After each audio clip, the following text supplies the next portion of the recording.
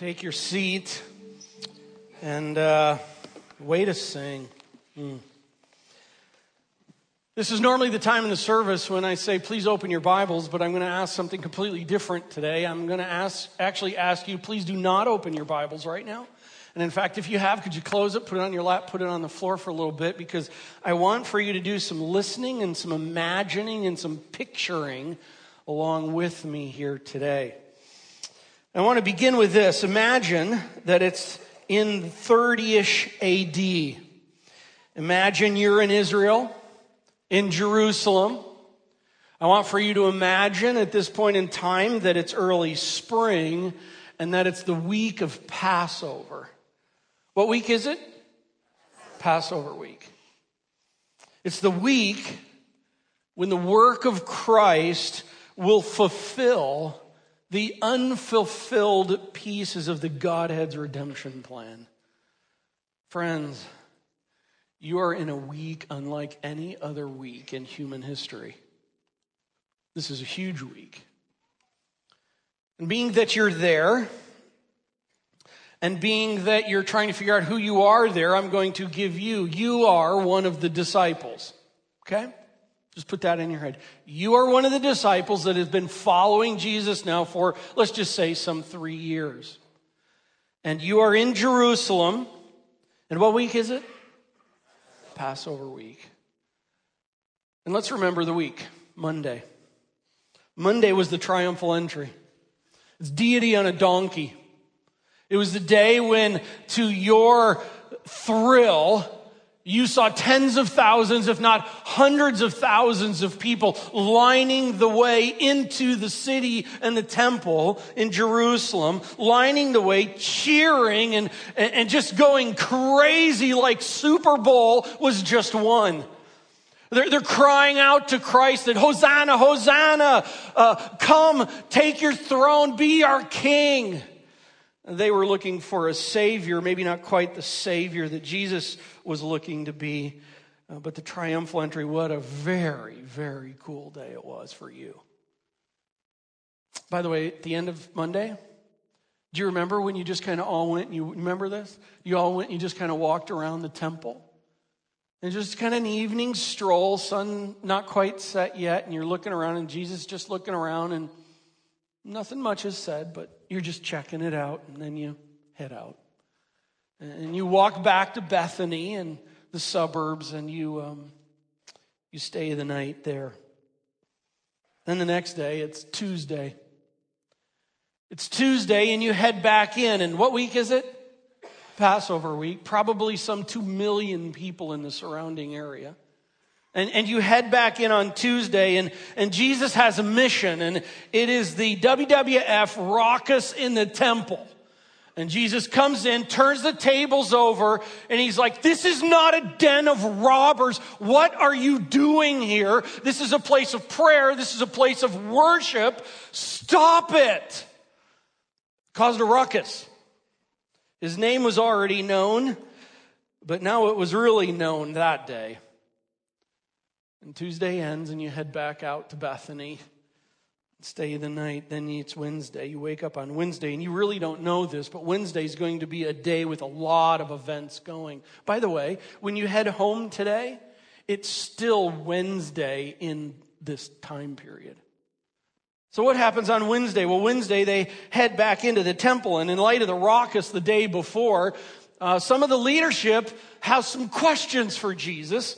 And in fact, they're really not trying to find out and learn some things. They're trying to trap him because Jesus has totally irritated them, and now it's time to put him to death. And so they essentially are trying to trap him. They come in, and Pastor Brock had talked about this, and there are 4 questions. The first one is really a good question. Hey, by what authority are you doing these things? Jesus handles that one. And then the next one, hey, should we pay our taxes to Caesar? And Jesus handles that one. And then the third one is kind of like really whack. It's like, hey, there's 7 brothers the first one gets married, then he dies, and then she marries the next, and he dies. It's like she's like the Black Widow or something here. And, this is all going on, and then it goes blah, blah, blah, blah, blah. So whose husband is her husband in heaven? And Jesus is like, are you serious? And he handles that question. And then the fourth one, another good one. Jesus, which of the commandments is the greatest? And Jesus very succinctly says, love the Lord your God with all your heart, all your soul, all your mind. And by the way, I'm going to give you bonus point because here's second item too. And love your neighbor as yourself. And then it's like, any more questions for Jesus? And they're like, no, I think we just need to be quiet because he utterly humiliated them in their attempts to trap him. You can't punk Jesus. You just can't. So then Jesus, shortly thereafter, says, by the way, folks, don't be like these guys. The guys who are just trying to play the games with me. Don't be like them. And he teaches a little bit, and then after a little while, they're in where the offerings are taken. And Jesus is sitting there, and the text tells us that he's just watching people. I like to do that. You like to do that. And he's just watching people. And then there's a moment where he says, hey, everybody, come here a second. Because you're one of the disciples. Come here a second. Do you see the lady over there? Do you see that elderly widow over there putting in everything that she has? Hey, guys, I'm telling you. Love the Lord your God with all your heart, all your soul, all your mind. Be like that. Way to go, girl. Be like that, all in. All in. And then we find in the text, later in the day, on Wednesday, they head out of the temple. Now they're outside the temple. Now on the way out, one of the disciples says, look at that place. Is that not amazing? And friends, it was. 37 acres of complex. Construction that was amazing. And he was basically saying, is that not an amazing place? They saw that place as that's where God resided. And then Jesus responds and he says, guys, I'm going to blow your verbal party in your minds. And by the way, it's all going down. We find them a little bit later that day on the Mount of Olives, overlooking the temple. So here we are right now for today. We're sitting on the Mount of Olives together. And all of a sudden, one of the disciples asked Jesus, some of the disciples, hey, Jesus, the whole thing about that temple thing going down, like, when is that going to happen? And what are some signs of that, when that's going to happen? And Jesus begins to explain it to them. So here's what I want for us to do. I want for you with your Bibles down. We're on the Mount of Olives. And this is what Jesus says in response. Listen to what he says as you look over the temple ground area. You must see that no one leads you astray. Many will come in my name, saying, I am he. And they will lead many astray. And when you hear of wars and rumors of wars, you must not be alarmed. This must take place. But the end is not yet. For nation will rise against nation and kingdom against kingdom. There will be earthquakes in various places. There will be famines. There are but the beginning of the birth pains. You must be on your guard. For they will deliver you over to councils, and you will be beaten in synagogues, and you will stand before governors for my name's sake. And the gospel must first be proclaimed to all nations. And when they bring you to trial, and when they deliver you over, you must not be anxious beforehand as to what you're to say. But say whatever is given you in that hour, for it is not you who speak, but the Holy Spirit. And brother will deliver brother over to death. And the father his child, and children will rise against parents and have them put to death. and you will be hated by all for my name's sake. But the one who endures to the end will be saved. Perseverance is the proof of your profession. But when you see the abomination of desolation standing where he ought not to be, then let those who are in Judea flee to the mountains. Let the one who is on the housetop not go down, nor enter his house to take anything out. And let the one who is in the field not turn back to his cloak. And alas, for women who are pregnant and for those who are nursing infants in those days, pray that it may not happen in winter. For in those days there will be such tribulation. It has not been from the beginning of the creation that God created until now, and never will be. And if the Lord had not cut short the days, no human being would be saved. But for the sake of the elect, whom he chose, he shortened the days. And then if anyone says to you, look, here is the Christ, or look, there he is, you must not believe it. For false Christs and false prophets will arise and perform signs and wonders to lead astray, if possible, the elect. But you must be on your guard. I've told you all things beforehand.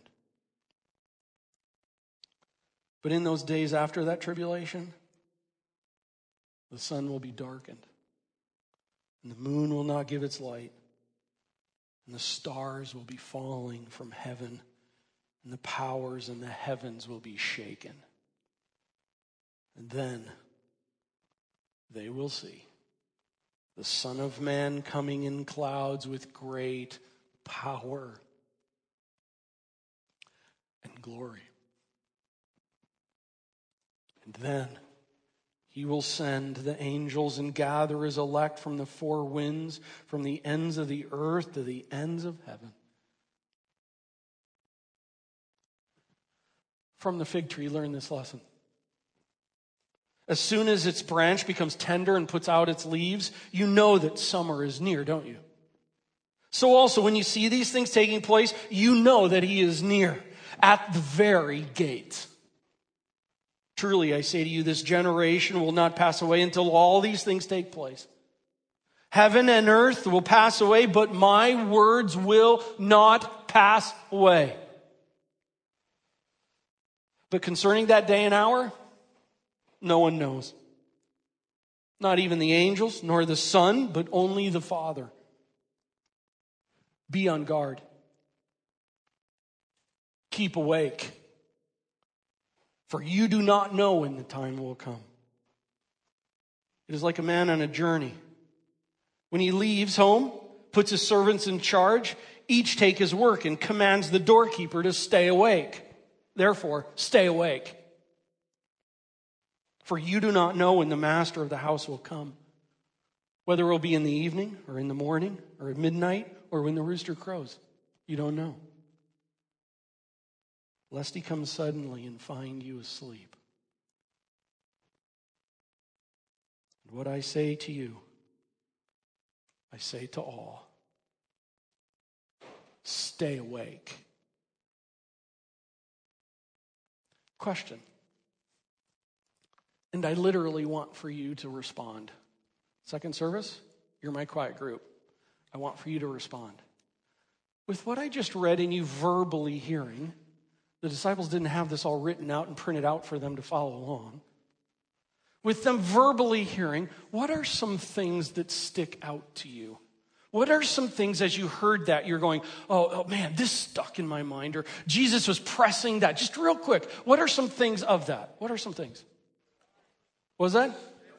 Stay awake. Be on your guard. What else? Don't be alarmed. Don't be fooled. Yeah, perseverance. Don't be led astray. Yeah. At the gate. I'm sorry? The birth pains. Closer together.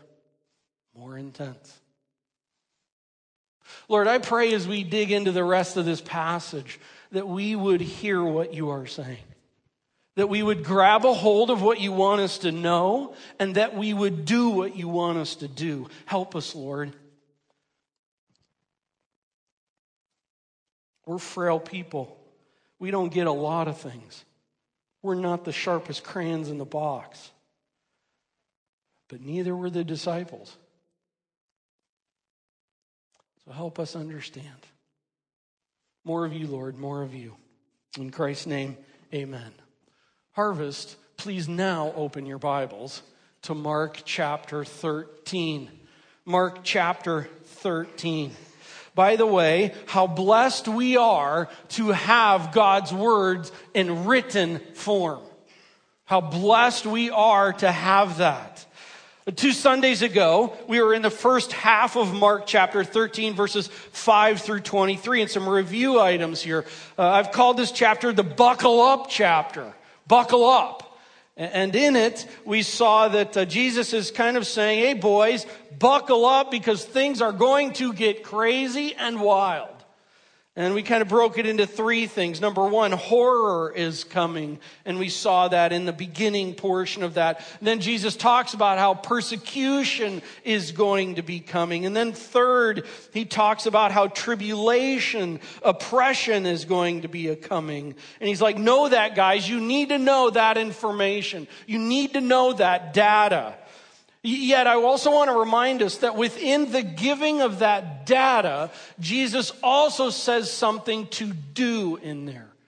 Friends, this whole teaching that Jesus gives is just clustered with what is called imperative verbs in the Greek. They are commands, they are actions, they are not suggestions, they are not, I wish you would, but instead they are like, you must do this. All right? And we cannot miss these in here because they are imperative that we see them. The first one was in verse 7 where he says, do not be alarmed. You must not be alarmed.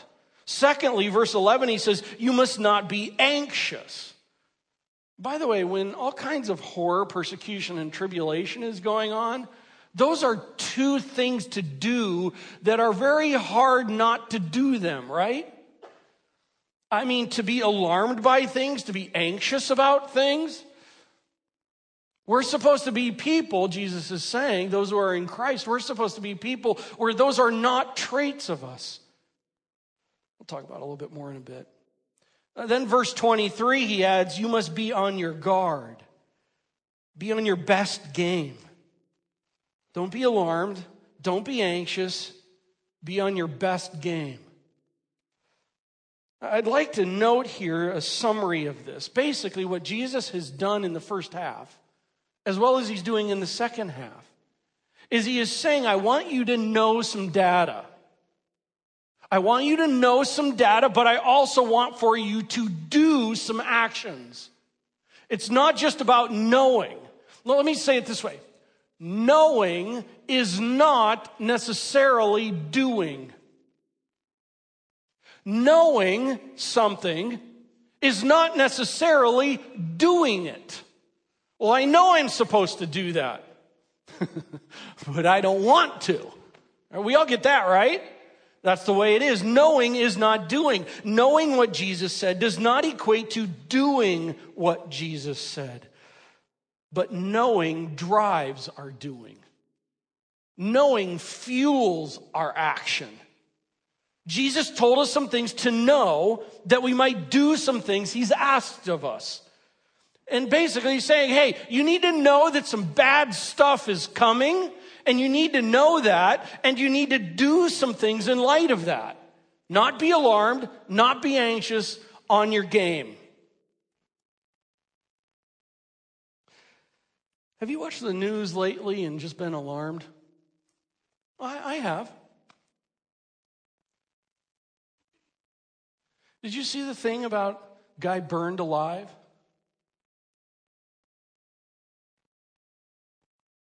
That's alarming.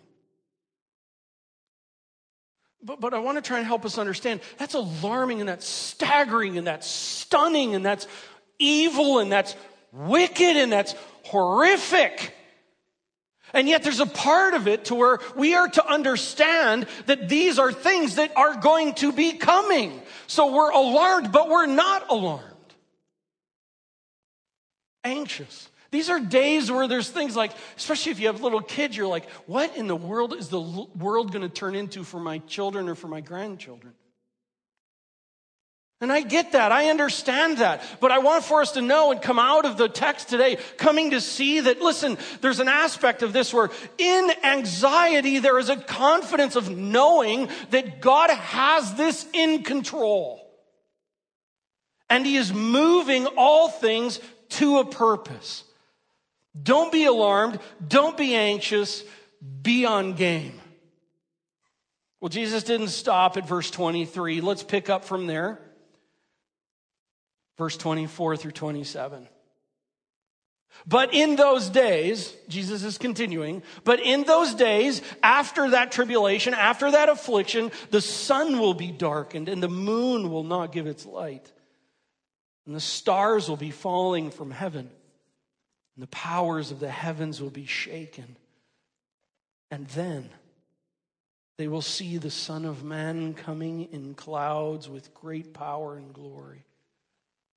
And then He will send out the angels and gather His elect from the four winds, from the ends of the earth to the ends of heaven. He's continuing to tell what's happening here. I want to just make a note here. This paragraph here in these verses, good Bible-believing brothers and sisters in Christ have some different views on what is being referred to here.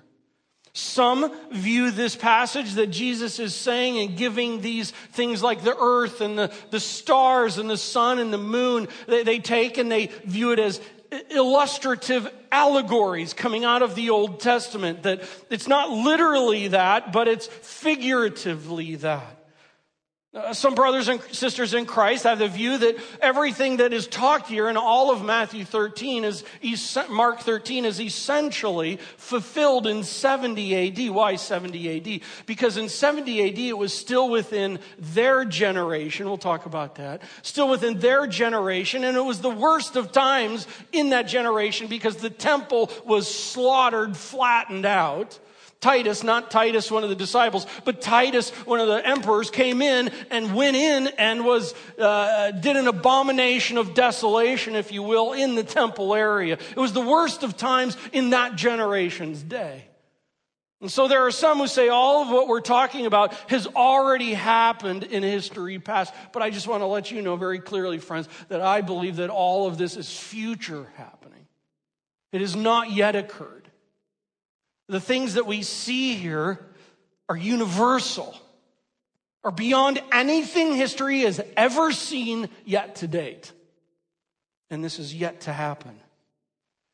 I understand Jesus to be saying after these horrific events that He's already talked about that are yet to come, after the horrors and the persecution and the tribulations, after all that bad stuff, more bad stuff is going to happen.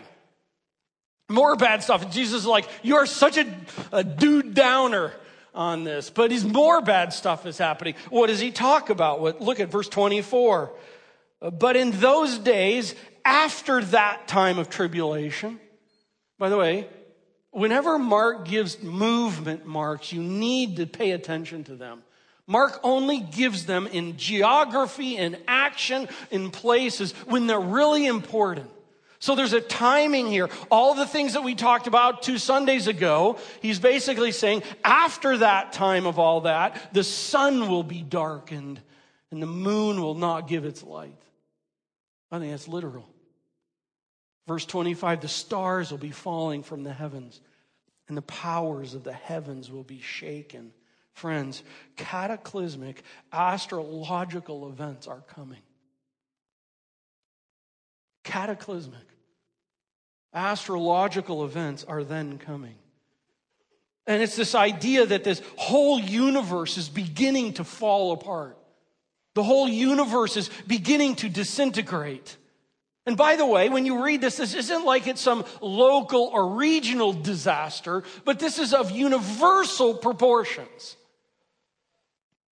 All of the stable forces of creation will begin to fall apart. Can you imagine? Can you imagine what that will do to life on the face of the earth when satellites and GPS and your cable TV won't work? Oh, horrific will that be?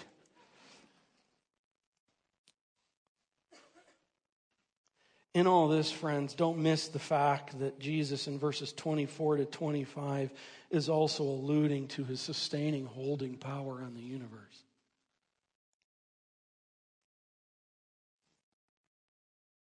He holds it. By the way, Colossians chapter 1, he created it. He created it. The one that is giving this teaching, he's the very one that created everything. Oh, Doug, that can't be. Oh, it is. And if it's not, let's go home. If it's not true, let's pack up our bags, go home. But it is. This is the Creator. And he's speaking. And he holds it all together. And when the Godhead releases itself, it just implodes. It falls apart. It disintegrates. And that is going to happen. All things will begin collapsing in upon itself. And then, verse 26, and then they will see, this is literal seeing, people in that day will actually be seeing the Son of Man. Daniel 7, talking about Jesus is referred to himself again and again as the Son of Man. The Son of Man will come in clouds with great power and great glory. Bring it on, man. I'm just like, bring it on. After the cataclysmic astrological events that are coming, fifth, the Son of Man is coming. The Son of Man is coming. He is. And all things are moving to him. Jesus Christ is the supreme and final culminating component of everything. By the way, it's interesting. All their questions when they walked out of the temple were about the grandness of the temple. And now they're up on the hill, Mount of Olives, talking, looking over the temple. And yet in all of that, the people saw the temple. That's where the glory of God, the grandness of God resided. And Jesus has essentially just said, the place is going down because all things are moving not to a place, but to a person, the person of Jesus Christ. Friends, it's not about a place, it's about a person. It's not about a place, it's not even about heaven. It's about the person of Jesus Christ. That's where all things are moving to. The Son of Man is coming. And it doesn't stop there, verse 27. And then he, the Son of Man, will send out the angels and gather his elect from the four winds. By the way, if you don't like the word elect, you got to get over it. I lovingly say that. The Bible talks, Ephesians chapter 1, the chosen, the elect. It's like, I can't handle that. That doesn't seem fair. So, Doug, do you not believe that we choose the Lord? Oh, I absolutely do, because the Bible says that too. But you can't believe both. I can too, because the Bible says both. From God's view, we could not know him without his work in our lives. From our perspective, we chose the Lord. So embrace it, elect. He will send out the angels and gather his elect from the four winds, from the ends of the earth to the ends of heaven. Friends, a grand gathering is coming. Oh my, a grand gathering is coming. The elect in Christ are gathered. They're ushered into the eternal kingdom. Oh, can you just imagine that? Oh, today, let's just get on with it. Oh, but I want to see my kid grow up. No, I'm just done with that. Let's get on with it. Friends, right now, for those who are redeemed in Christ, there should be a yearning within us, a thing within us to where when we hear this kind of stuff, there's an anticipation and an expectation that just grows up into us and roars. Does it?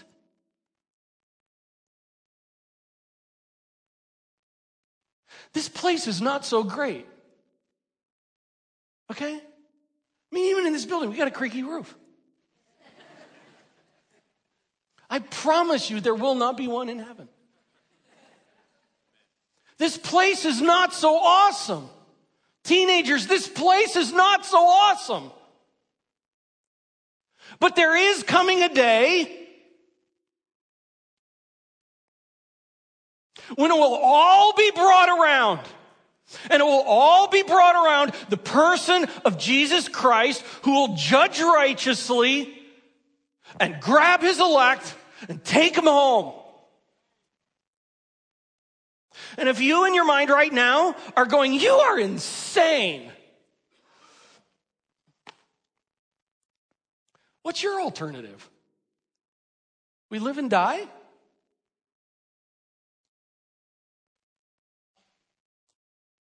Really? That's way more ridiculous than any of this. Friends,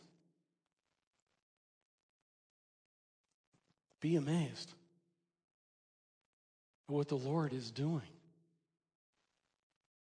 Last Sunday, by the way, thank you so much for allowing me last Sunday to go over and minister in Peoria at Harvest there. Senior pastor there's had surgery and recovering. Tim's doing really well. But I went and I preached last Sunday in Mark chapter 5, a text we went through together a while ago, Mark chapter 5. And it was where Jesus crosses the Sea of Galilee, comes on the other side, and there's the demon-possessed man. And, he casts all the demons into pigs, 2,000 pigs, oink, oink, oink, off the cliff, and $1 million off the cliff. And then the people around, they're like amazed, but they say, please leave. And yet the formerly demon-possessed man, now redeemed possessed man, says, can I be with you? I was just pressing home, and when I was the point of your amazement of Christ is directly tied to how you live for Christ. If you have a low amazement for Jesus, you will have low living for Jesus. But if you have much amazement in Jesus, there coming out of that is just much more living for Jesus. So are you amazed by him? Or are you just kind of not that impressed by him? And here I bring this back after last Sunday to this text in verse 27, and I come out of this and I just go, your anticipation for the coming and the grand gathering of Christ is directly tied to your perspiration for Christ today. Your anticipation for this drives our perspiration now. This isn't just about stuff in the future. This is about stuff in the future that drives us today. Is it? Is within you, just welling up within you, oh Lord, bring it, let's go. It should move us to action today. And then in verse 28, Jesus turns from talking about the signs of the day to talking about the time of when these things are coming. Verse 28, from the fig tree, learn its lesson. As soon as its branches become tender and put out its leaves, you know that summer is where? What? Near. It's near. So also, when you see these things taking place, you know that he is what? Near, at the very gates. Jesus now is talking about the time. He's looking there on the Mount of Olives. It's early spring. And he's grabbing an illustration that's right before them. When you see the leaves on the fig tree popping, summer's like right around the corner. He's like, guys, that's what I'm talking about.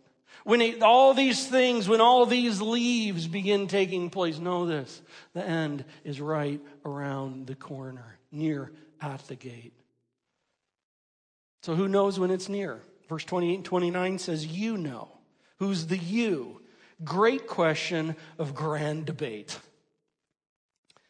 I think two things. One, the you can be the disciples, or the you can be the people in the future at this time. Both grammatically can make sense. Let me just keep reading and add some more complication to that. Verse 30, Jesus goes on, truly I say to you, this generation will not pass away until all these things take place.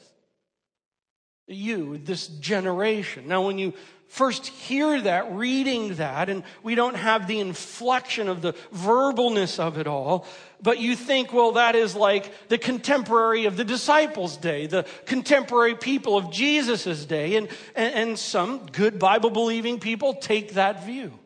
That Jesus was telling them that everything that I've just talked about is going to happen to you disciples within your lifetime.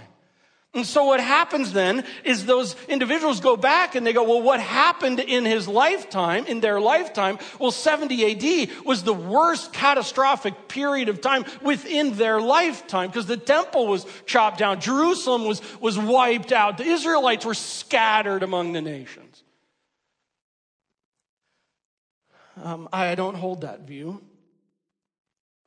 Instead, grammatically, you can read through this and understand if you read it, and the you can be referring to the people that are in that day, a future people to them in that day, a future generation that will see the signs and events that Jesus described in a magnitude fitting with that, with what Jesus said. Listen, 70 AD was a bad period of time in human history. The Holocaust, horrific time in human history. But friends, we have not seen anything like what Jesus is talking about and yet to come.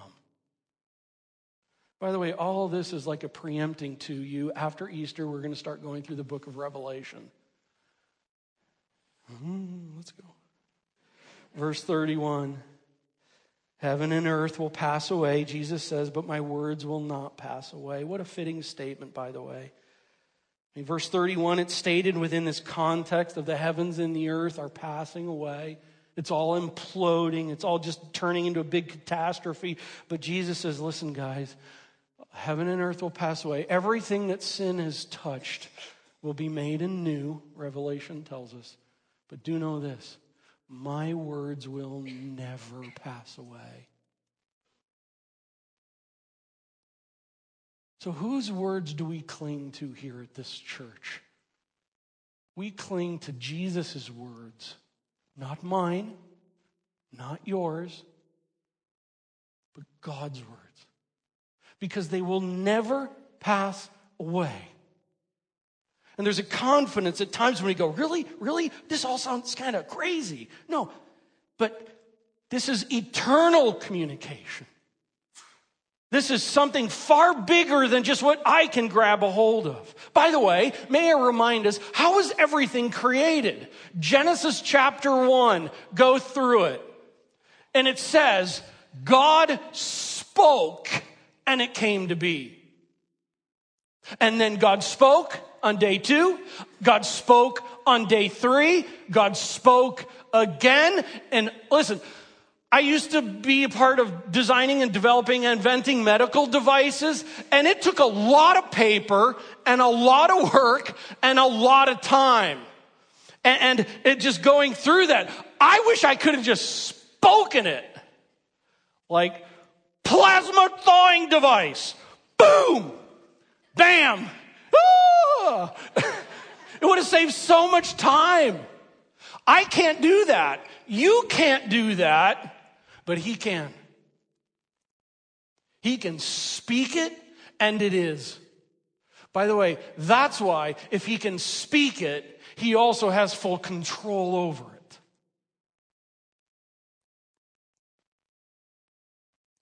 The present heaven and earth will pass away, but a new heaven and earth will come. Doug, okay, that sounds awesome, but when, man? Just tell me when, man. Verse 32 to 37. But concerning that day or that hour, no one knows. But concerning that day or hour, no one knows, not even the angels in heaven nor the Son, but only the Father. Be on guard. Keep awake. For you do not know when the time will come. It is like a man going on a journey when he leaves home and puts his servants in charge, each with his work, and commands the doorkeeper to, hey, doorkeeper, stay awake while I'm gone. Verse 35. Therefore, stay awake, guys. I don't know, maybe they were like dozing off. For you do not know when the master of the house will come in the evening or at midnight or when the rooster crows or in the morning, lest he come suddenly and find you asleep. Oh, that wouldn't be good. Verse 37, and what I say to you, I say to who? All. Stay awake. God in His sovereignty decided not to tell us everything we want to know. But He also did tell us a lot of things for us to know. And know this. Know it. What He has told us, let's know it. Get happy with the data that He's given us. And let's not whine about the pieces that He hasn't given us. Because in His perfect sovereignty, He's decided for whatever reason, we're not man enough, woman enough, capable enough, whatever would distract us, enough to give us that. That's His information. That's why He's God and we're not. And so God has the information. He has the data, pieces of that He's told us, and we're to get at work at what He's called us to do. Remember, knowing is not doing. And sometimes some people get so caught up in all this that they talk and they talk and they talk and they talk and they talk about end times, talk about end times, talk about end times, while people all around them do not know about Jesus. Knowing is not doing. Instead, knowing drives the doing. So what are we to know? Well, Mark 13, 6 things. Know that horror is coming. Know that persecution is coming. Boy, Doug, you're a downer. Know that tribulation is coming. Know that cataclysmic astrological events are coming. And then know that the Son of Man is coming visibly in power and in glory. And then know that the grand gathering of the elect from earth and from heavens are all coming together. Know these things, you guys. Know these 6 things and hold on to them. Know them. But also know this, Jesus' discussion with the 12 was not just about helping them to know 6 pieces of information or a timeline. Jesus' discussion with them was about them knowing some information, but ultimately pushing them to do some things. Knowing is not doing. And Jesus is putting some knowing but pressing to the doing. And so here's what... Let me ask this.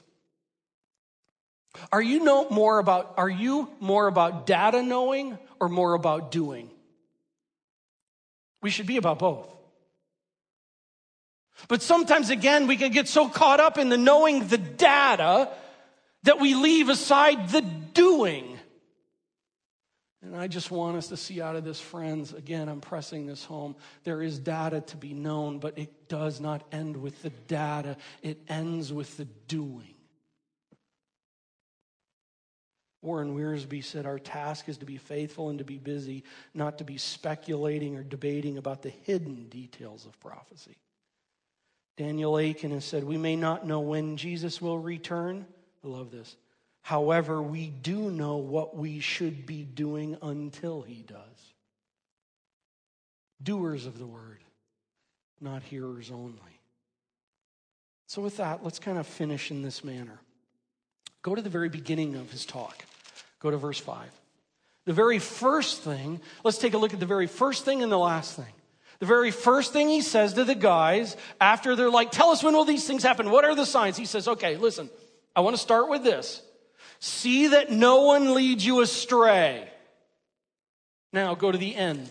Go to verse 37. He wraps it all up. Okay, I've said all this, verse 37. And what I say to you, I say to all, stay awake.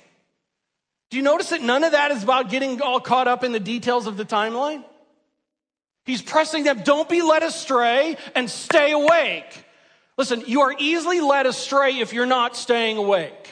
You are hard to be led astray if you are staying awake. And then when you add, we've already talked about the other imperatives during the middle of verse 7. Do not be alarmed, people. Do not be anxious, people. Be on your guard, people. And then I'm going to add a fourth one. Verse 33, 34, 35, and 37 all say, stay awake. Stay awake with the data. Stay awake with the doing. Stay awake. And so I ask you, as I've asked me, do these 4 actions describe you? I mean, are you growing in these 4? Really? Let me ask it this way. How would Jesus answer that? Is Jesus seeing in you and me less alarmed, less anxious, more on guard, more awake.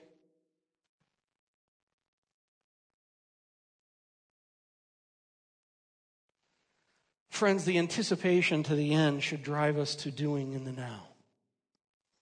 And what we should be doing in the now is those four things, and also let me just kind of lived out this way. Those four things lived out in us growing as individuals in Christ. And also us growing and making more disciples for Christ. And by the way, that's not just my job. And that's not just this church's job. If you're in Christ, that's every one of our job. Are you making disciples for Christ? We plant, we water, God gives the growth. But are we after that? Are we seeking to do that? Seeking to be that? Or are we sitting in a chair just waiting for it all to come? That's not what God wants. God wants us to be the kind of people that know, and out of that knowing, we are a people that are doing. So it's Wednesday. It's Wednesday, and Wednesday's not over for the disciples. Next Sunday, next Sunday, I'm getting my days mixed up. Next Sunday, Wednesday, will continue. And may I remind you, these guys have no idea of the horror and the persecution and the tribulation that is coming in their weekend. They have no idea.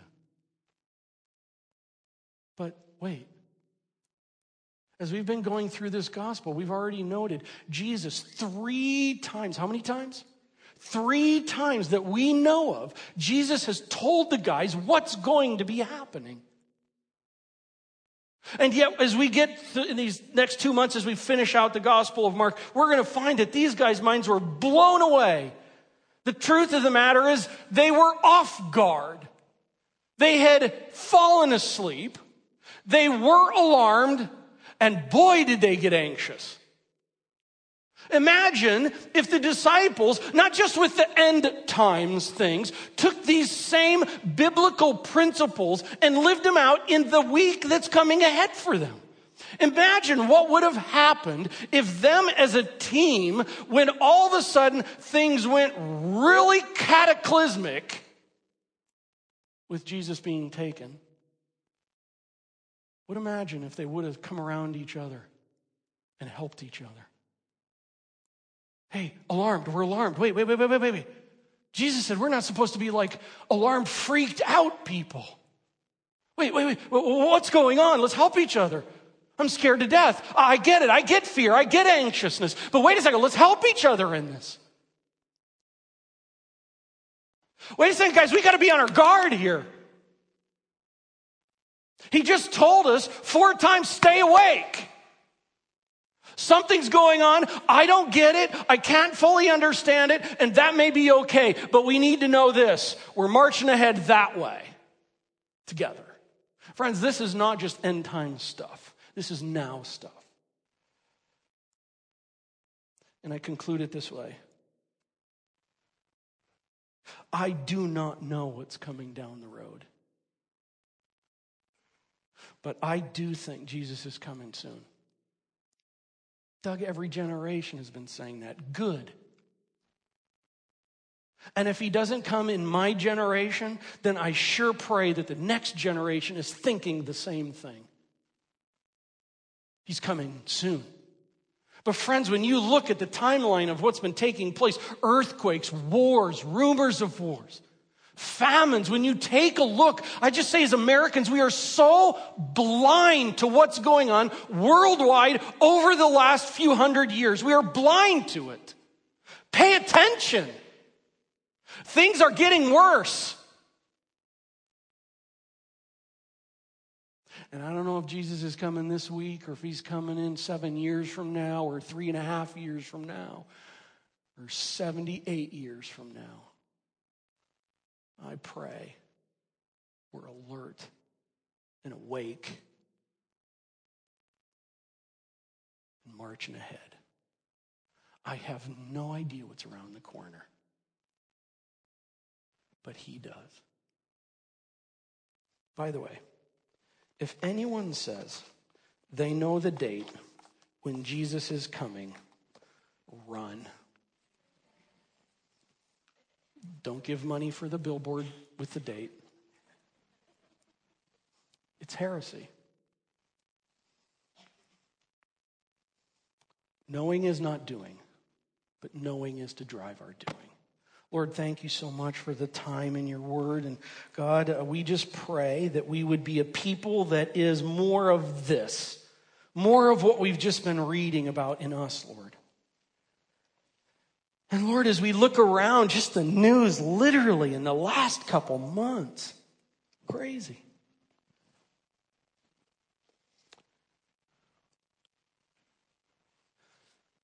But Lord, when we come back to all this, as crazy as it seems, we are reminded you know exactly where it's going.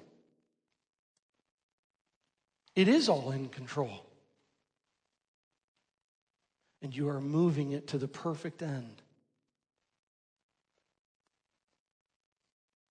And oftentimes it's so hard for us to grab a hold of and so hard for us to understand because we are so feeble. We are. We need your help, Lord.